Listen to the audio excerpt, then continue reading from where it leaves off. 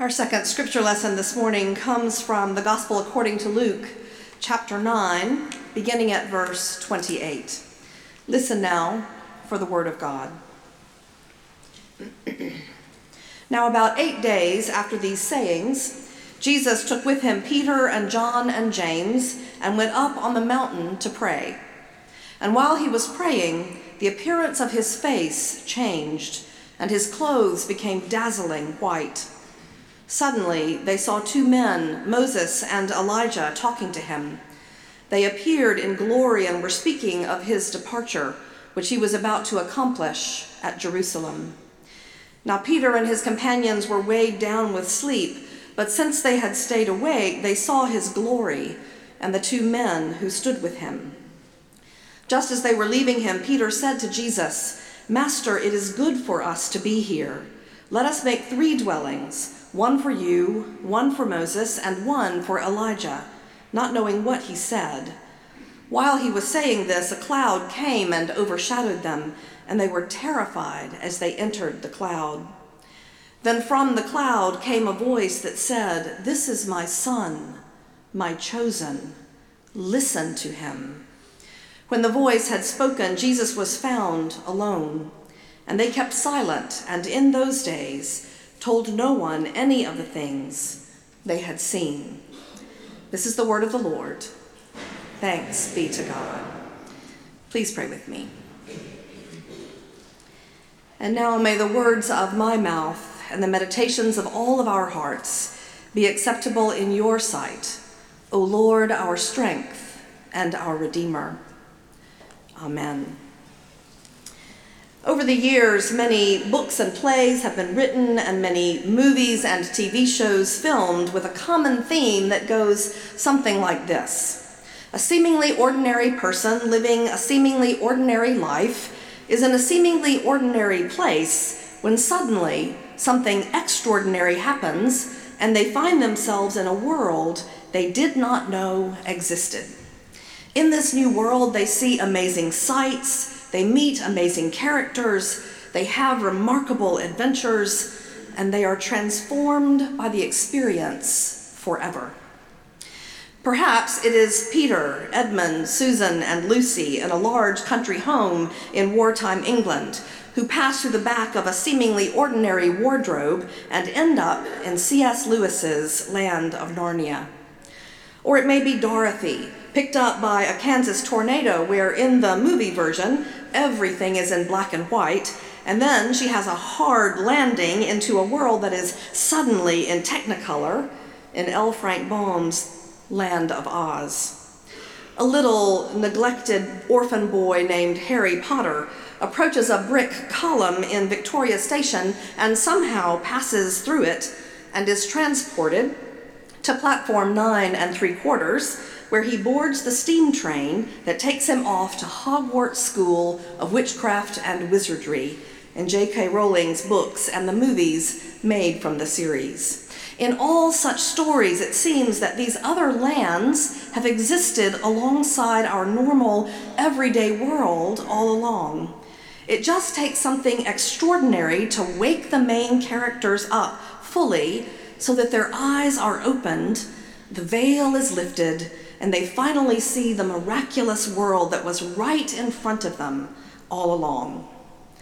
Something similar happens in the story from Luke's Gospel today. First, a bit of background. Jesus and his disciples have been on a very busy tour around the whole region of Galilee and beyond. Jesus has been teaching and preaching, healing the sick, calming storms on the sea, feeding 5,000 people. He has raised the son of the widow of Nain from the dead and the daughter of Jairus as well. And he has also sent his disciples out on their own missionary journey. In response to the increasing fame of Jesus as well as to his teaching and miracles, the leaders of the Jewish community have begun to organize in their opposition to him. There is danger in the air all around him. Just before the story today, Jesus and his disciples were in a place called Caesarea Philippi, and Jesus asked his disciples, "Who do people say that I am?" They answer, Well, some say you're John the Baptist back from the dead. Others, Elijah or another one of the prophets. Then Jesus asks them the all-important question, what about you? Who do you say that I am? After a period of uncomfortable silence, when all the disciples are no doubt studying their sandals, avoiding looking into the eyes of Jesus, Peter, good old Peter, finally says, "You are the Messiah, the Son of the living God." And then Jesus tells them that soon he will be going to Jerusalem, where he will suffer and die. And if they want to be his disciples, they will need to take up their own crosses and follow him. That brings us to the story for today, the story of the Transfiguration. After all of these things, Luke tells us, Jesus needed to draw apart and pray. He knew what was ahead, and he needed some courage and strength for the journey. So he took his inner circle, Peter, James, and John, along with him, and they went up onto a high mountain where they knew others would not follow, so that Jesus could have a time and a space apart to rest and to pray and to prepare for the journey ahead. Though the NRSV says, "Now Peter and his companions were weighed down with sleep, but since they stayed awake, they saw his glory," a better translation is that they were weighed down with sleep, but when they were fully awake, they saw his glory and the two men who stood with him. What Peter, James, and John saw on that Mount of Transfiguration that day had been true all along, you see. But it was only when they were fully awake that they could see it, the radiant glory of Jesus Christ shining all around them. Only when they were fully awake did they see Moses and Elijah, representing the law and the prophets, representing God's salvation history in the life of the people of Israel, talking with Jesus about his impending death. Only when they were fully awake and the veil was lifted could they see Jesus shining, standing there as the culmination of that entire salvation history, the one to whom everything else had been pointing throughout all the centuries of Israel's journey with God towards salvation. Only when they were fully awake could they see Jesus as the Lord of God's kingdom, the kingdom which had been real and active around them all along, just waiting for them to open their eyes and see it. Of course, it's Peter, again, who speaks first and says, "Master, it is so good to be here. Let's build some tents, one for each of you, and then let's just stay here." We all know that feeling, don't we, of standing in the presence of something so beautiful, so glorious, that fills us with such awe and joy that we just want to bask in the glow of it and hold on to the feeling as long as possible, safe and comfortable in that light. But the truth of who Jesus is means that staying on that mountain, basking in that glow forever, is simply not possible.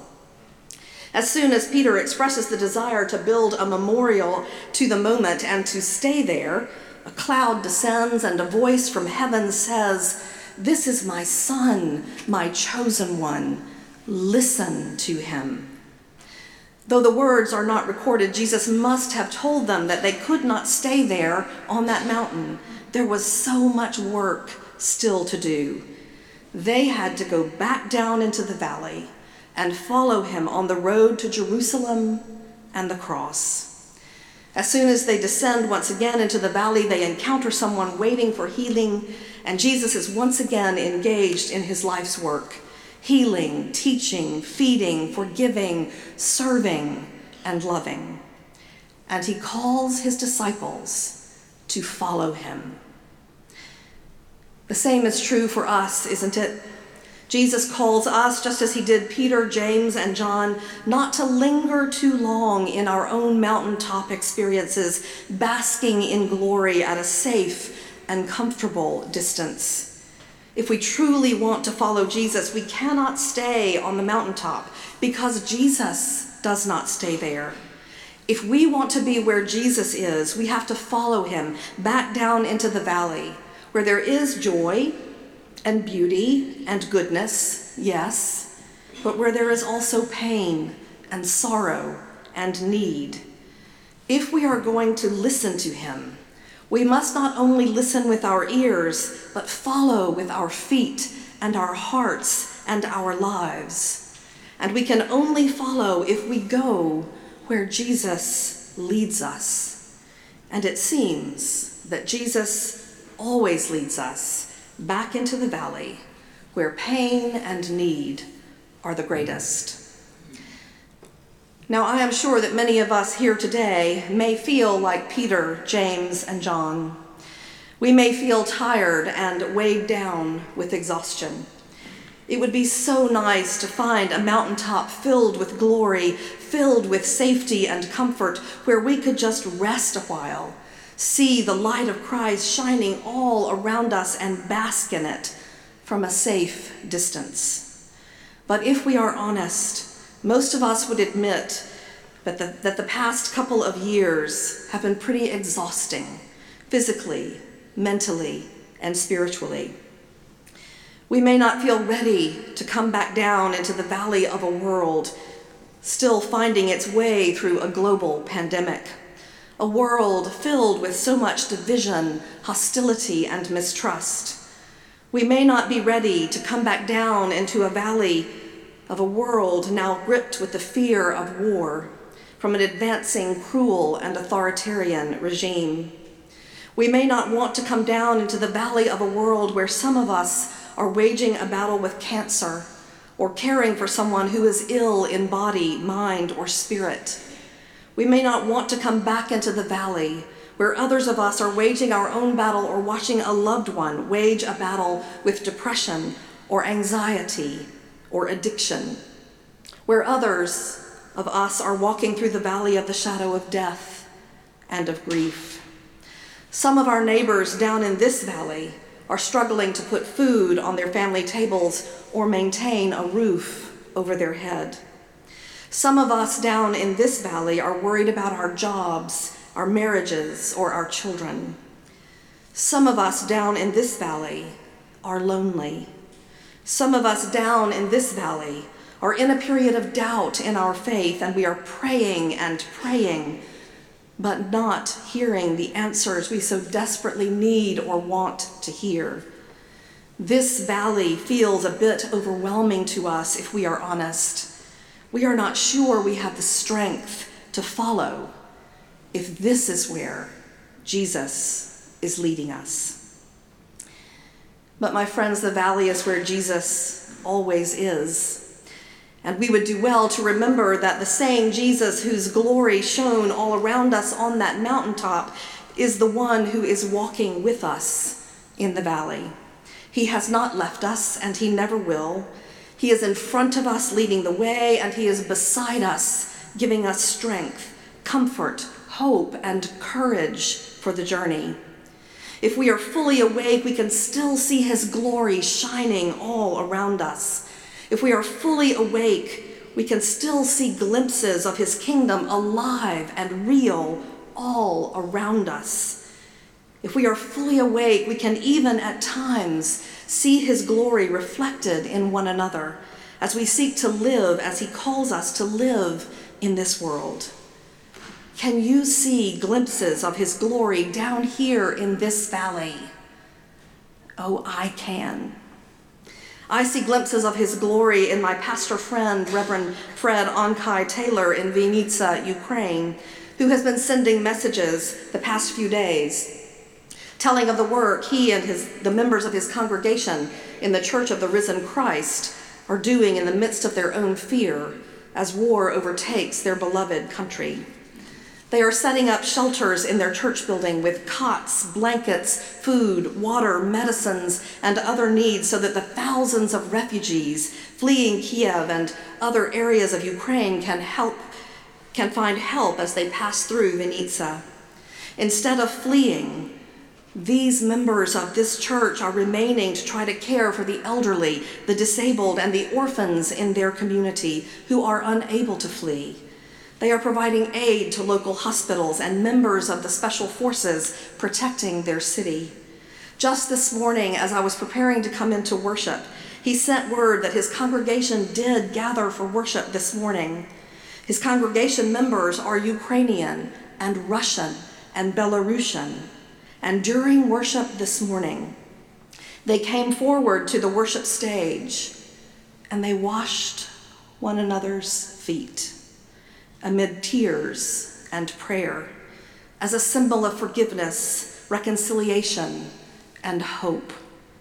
They are sharing the gospel of Christ in word and deed, and the glory of Christ is shining all around them and through them. I see glimpses of Christ's glory in you as well as you bring food for the hungry and provide hospitality and food to the homeless. I see the glory of Christ shining when you take a meal or send a card to a member or friend who is undergoing chemotherapy treatments or who has just gotten out of the hospital or who has just lost a loved one. I see the glory of Christ shining when you knit a prayer shawl that you take as a concrete symbol of Christ's love to those who are hurting among us, when you gather in the chapel on Tuesdays to pray for the needs of our members and friends, when you gather to study scripture together or to enjoy the fellowship of your church members or to teach a child or a youth in this congregation about the love of Jesus Christ for them. I see glimpses of Christ's glory when we gather here in worship, when we pray together and sing together, share the bread and the cup at the table of our Lord together, when we splash in the waters of baptism together, as we did this morning. I see the glimpses of the glory of Christ in the way we love each other and forgive each other and seek reconciliation with each other. I see it when we laugh and when we cry together. Did you hear that word? Together? You see, another reason Peter, James, John, and Jesus could not stay on that mountaintop is because they needed to return to the community of the other disciples and followers of Jesus and go on the journey to Jerusalem as a community together. We are not alone down here in the valley. We have Jesus, yes, and we also have each other, thanks be to God. It is so important, it is essential, I would say, that we walk this journey of faith together as a community of believers, trying to live faithfully as the body of Christ together. And we can only do that when we are together in body. Friends, we have been away from one another during this pandemic in so many ways and for so long. We have watched worship from our computer screens, and thank God we were able to do so. Believe me when I say I know the temptation to stay home and watch worship on screen. The few times I have done that over the last 2 years, I too have felt the pleasure of sitting in fuzzy pajamas, coffee cup in hand, reared back in a recliner with a dog or a cat at my side. I get it. But that is not the fullness of life God longs for us to have as a Christian community. We need to come back together in person if we are physically able. I know you are here today, so you've already done that.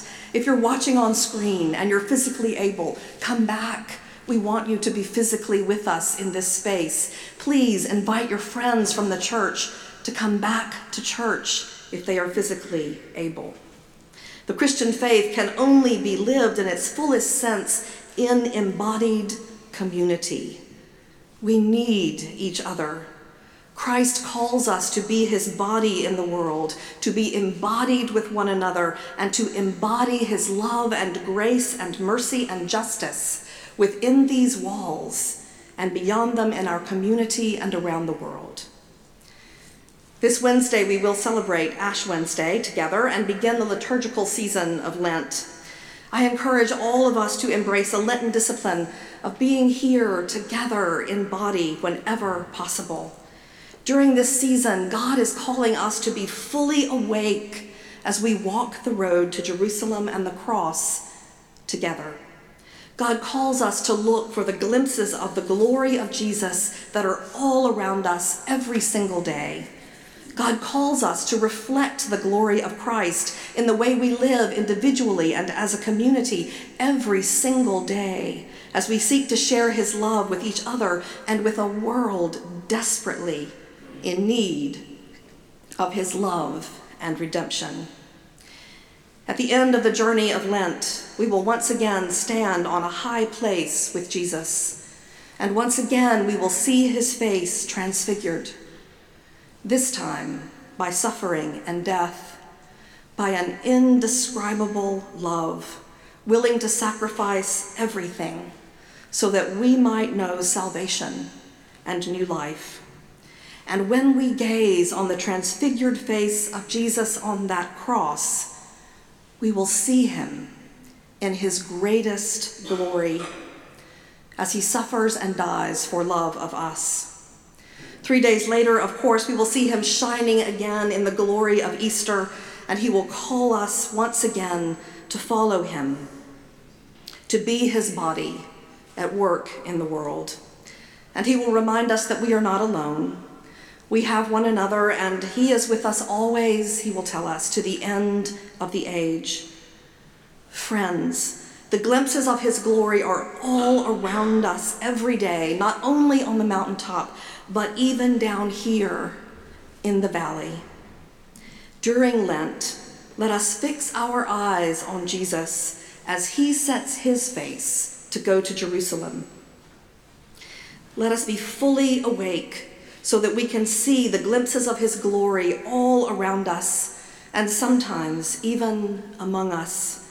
Let us do all that we can to allow his light to shine through us, to help enlighten even the darkest places of each of our lives and of the world. At the end of this Lenten journey, there is resurrection.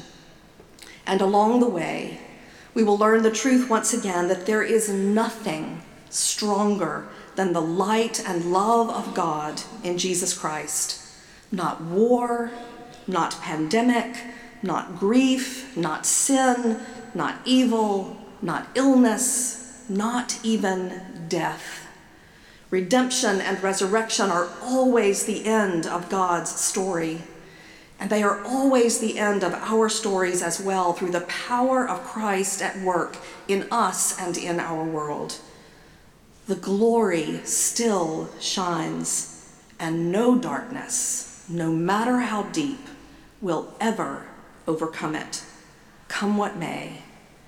If we will just wake up and open our eyes, we will see the glory, and it will change everything, even you and me, even this weary world, forever. Thanks be to God. Amen.